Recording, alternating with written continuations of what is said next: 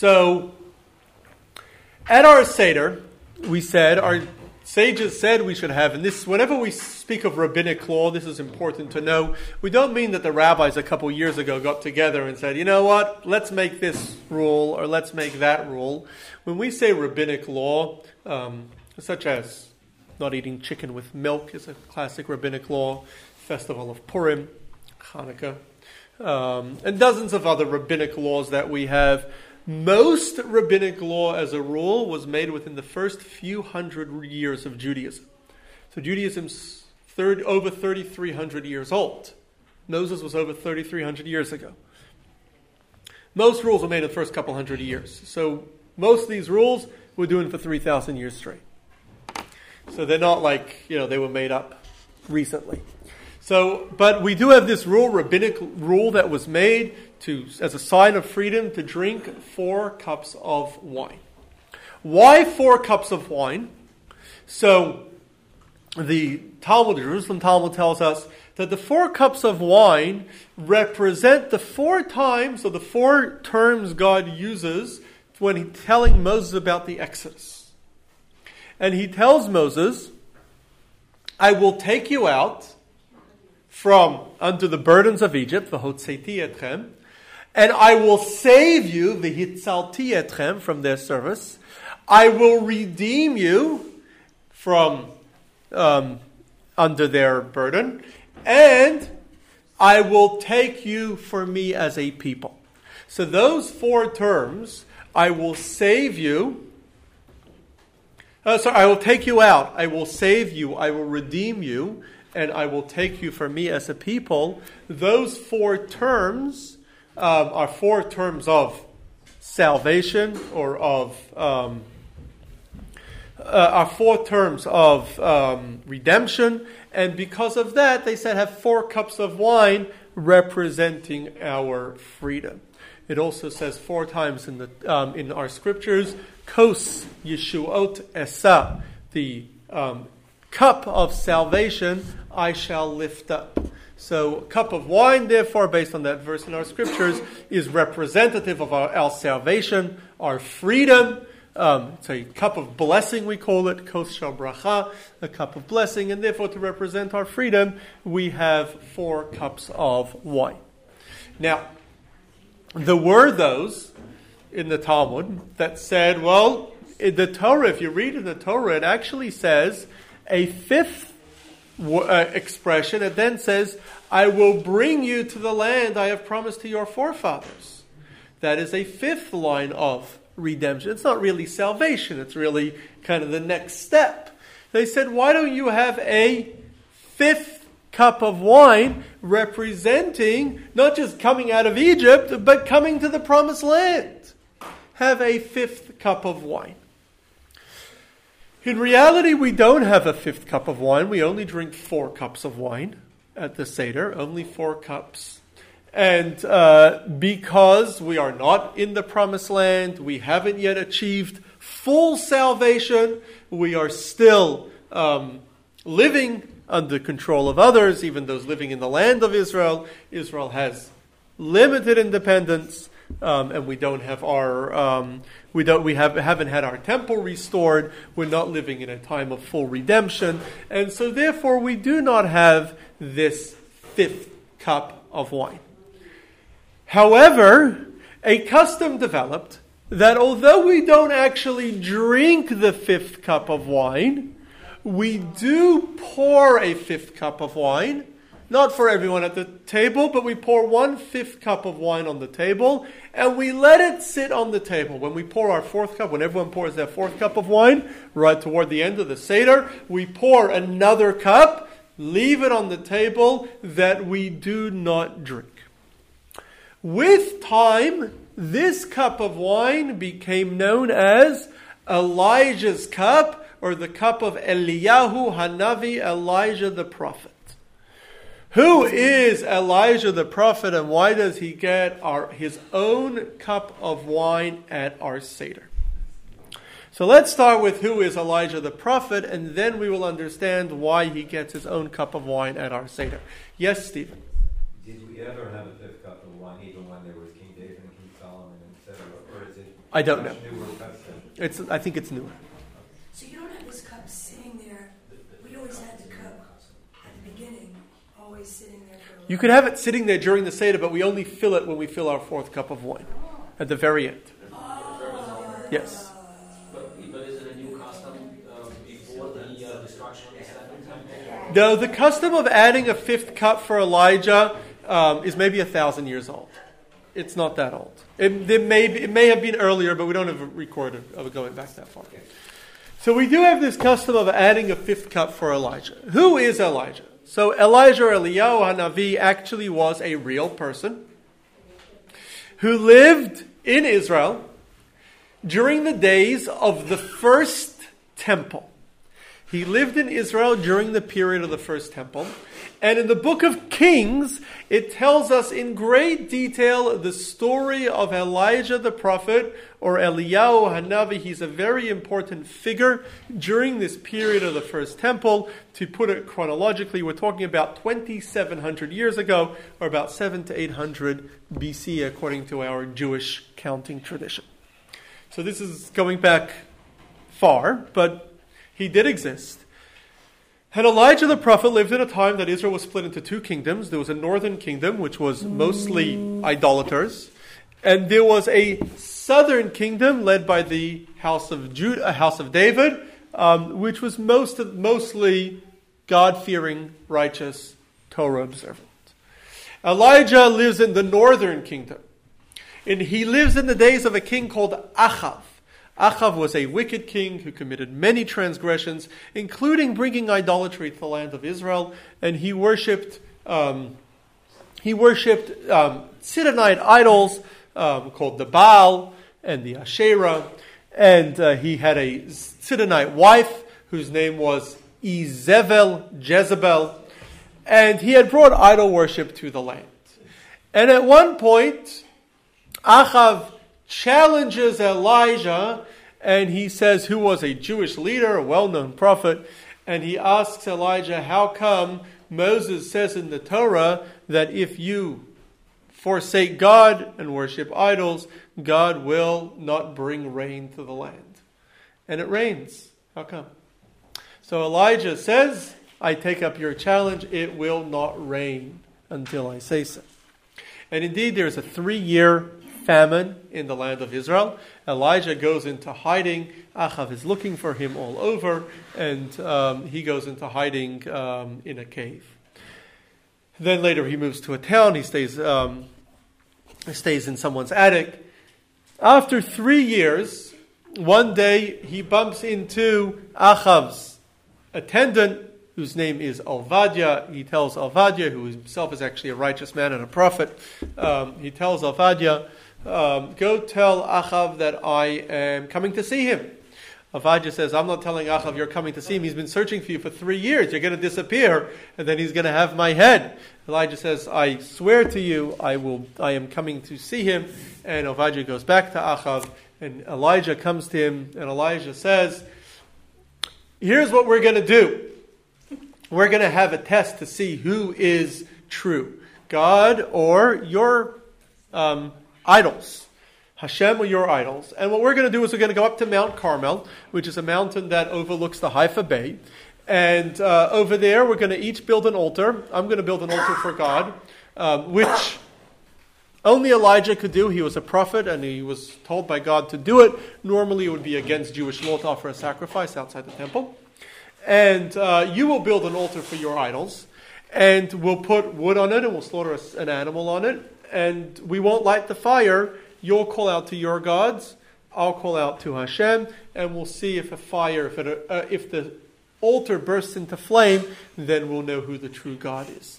And indeed, they do that, and the Book of Kings describes this in great detail. All of Israel goes up to Mount Carmel. The 400 Baal prophets and priests build their own altar, and they put wood on it, and they put a animal on it, slaughter an animal and put it on, cut it up, put it on, and then they cry out to their gods, and they bang themselves and beat themselves, and nothing happens.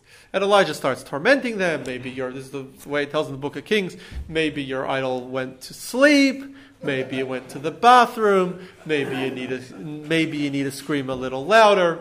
Anyway, they don't get anywhere. Afternoon comes, Elijah says, now it's my turn. He built an altar, puts wood on the altar, he slaughters an animal, puts it on, and then he digs a big moat around his altar, and he tells the people to pour water on the altar, and they pour water on the altar, pour lots and lots of water until the whole moat around the altar is filled. And then Elijah turns to God and says, God, please answer me and show the people that you are the true God. And at that moment, a fire suddenly bursts, or the fire suddenly appears. The altar bursts into flames. The fire burns the animal, the wood, the stones, the dirt underneath the altar, and all of the water. And they're just left with a gaping hole. And the people are amazed, and everyone declares Hashem the true God. And they all go, Elijah says, everyone hurry home, it's about to start pouring. And indeed, it starts to rain. Jezebel, Achav's wife, is not impressed by this whole feat, even though everybody else has gotten rid of their idols, and they kill all the idolatrous priests and destroy the temples. Jezebel's furious about this whole thing, and she sends people to have Elijah killed. Elijah flees. He flees south, goes south of Israel, and he ends up at Mount Sinai. And over there, God appears to him. He has this revelation. God appears to him. And God says, Elijah, what are you doing here? And he says, God, your people have forsaken your covenant, and I am the only one left. And God says, Elijah, your time is up. Gives him a couple instructions of what he should do, and then says, your time is over. And so Elijah then Elijah then follows the different instructions God had given him, and then later he goes with his student disciple, whose name is Elisha, and they go east of the Jordan River, and as they are walking, this fiery chariot appears right next to them, and Elijah goes into this fiery chariot, and this fiery chariot ascends up to the sky and disappears, and Elijah is gone. Elisha tears his clothing, mourns for his teacher, and Elijah is never seen of again. What happened to him? So, our tradition tells us that unlike normal people who die, Elijah somehow transferred from being a physical person to becoming a spiritual being, and continues to serve God and to serve his people as a soul, as an angel, even today. And the next time we hear of Elijah is by a much later prophet, the prophet Malachi, who lived at the very beginning of the Second Temple, about 300 years ago. And Malachi tells us that before the future redemption comes, before the final redemption comes, Hine anochi sholeach lachem et Eliyahu hanavi. I will send you Elijah the prophet to herald the coming redemption.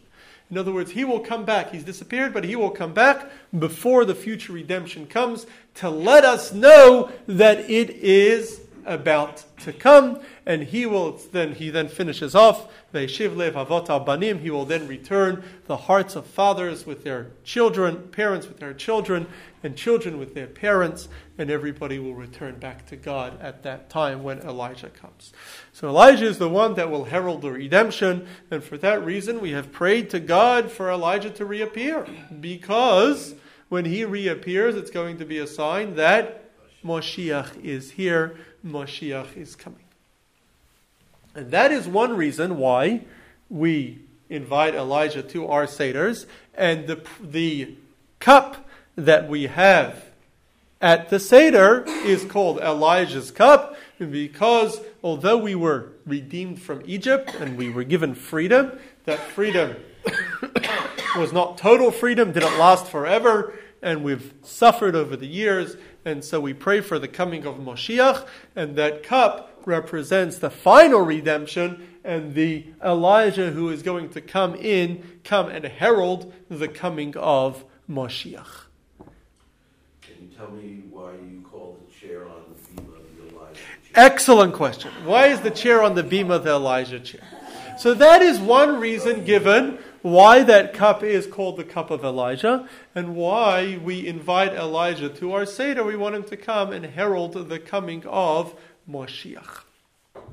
And indeed, I should point out that we have a custom that after we pour Elijah's cup, we open the door. And there are a number of reasons why we open the door. It's called a night of protection. So we open the door saying God protects us. We don't need locks on that night. God is taking care of us. It's called a night of guarding. God guards us on that night and protects us. But we're opening the door. Or just unlocked? No, we open the door. Yeah, you let him in. We open the door, and we open the door. Why? Is the front door? Can it be a back door? You can open it. You're standing there at the door. What? You're standing there. You close it afterwards. Oh, okay. So we open the door, but also we're opening the door for Elijah the prophet, hoping that he will come in to herald the coming of Moshiach. There is another reason given why Elijah the prophet comes to our Seder. That's one reason, is to herald the coming of Moshiach, the ultimate redemption, which of course we know that while we celebrate freedom on Passover, we are not fully free. We haven't really reached that stage of freedom. But there's another reason why Elijah comes. And this has to do with the chair. We have a tradition that Elijah comes to every single bris milah, every single circumcision, covenant of circumcision. Why? The book of Malachi tells us that Elijah is called Malach Habrit, the angel of the covenant. Angel of the covenant, the angel who is responsible to ensure that we fulfill and we keep God's covenant. Now, we keep God's covenant in a number of ways. Firstly, we have the Brit Milah, the covenant of circumcision, which every Jewish male has a sign of God's covenant with their circumcision. So that's one way we keep the covenant. Of course, every mitzvah that we do is keeping God's... It's right there. Yeah, I've got to get you a list. Wait 5 minutes. Everything we do is keeping God's covenant. Every mitzvah we do is keeping God's covenant. The Seder, of course, is an important time of keeping God's covenant, because the Seder is the time where we pass on the tradition, or the Masorah in Hebrew, from generation to generation. We pass on the tradition, each generation to the next generation. The Seder is the central time to pass on that tradition to the next generation. So Elijah's job as an angel, or as a spiritual being that he now is to ensure that we keep our covenant. Why is that his job? So in Elijah's in his final revelation, in his final prophecy, when God appears to him, God tells Elijah, "What are you doing here?" And Elijah's response is, Amcha Yisrael heferu brisecha. Your nation Israel have broken your covenant, and only I have remained. And God's response to Elijah is, "How dare you say that? How dare you accuse my people of having broken their covenant?" And this is something that we find many times in Scripture. When Moses says, "The people will not believe me," God says, "Moses, how dare you say that?" And Moses' skin turns white. White, with a disease called tsaras, mentioned in the Torah, as punishment for having said, "The people will not believe me." The prophet Isaiah tells God, "Betoch am tveis vasayim anochi yoshev," I sit among a people with impure lips. God says, to Isaiah, how dare you say that about my people, and you will be punished for that. And indeed, Isaiah was punished for that. So when Elijah tells God, your people have forsaken the covenant, God says, how dare you say that, Elijah? My people? How dare you speak badly about my people? All right, it teaches us a lot about how we talk about God's children. So, how dare you speak badly about my people? God says, Elijah, that's it. Your time is up. You're done. You can't be my messenger to my people anymore on earth, as long as you can't live on earth if you're going to talk about my people in that way. Your time is up. And he gives them these messages he gives him these things he has to do, and he says, then you're done. And then not only that, says God, for the rest of time, your role will be to come back and let me know every time my people keep my covenant. So every bris, you're going to go to every single bris, and you're going to make sure that they are keeping my covenant. Not only that, you're going to go to every single Seder to see to it that they are still keeping my covenant, and then at the end of times you will come back to herald the final redemption. So because of that, we have a special chair that we call Elijah's chair, which is the chair on which the sandik, or the one holding the baby, sits during the bris, and it's called Elijah's chair. And because of that also, we have a tradition that Elijah comes to every single Seder to see to it that and testify that we are keeping God's covenant. So Elijah visits every single Seder, and therefore we have that cut for those two reasons, both because to testify that we are fulfilling God's covenant.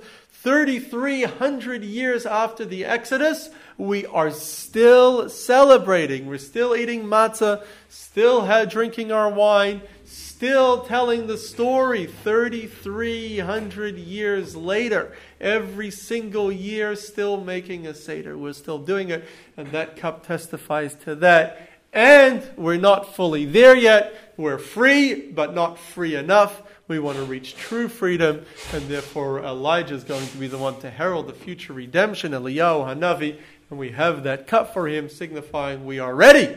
We want Elijah to come and tell us about the future redemption that is coming.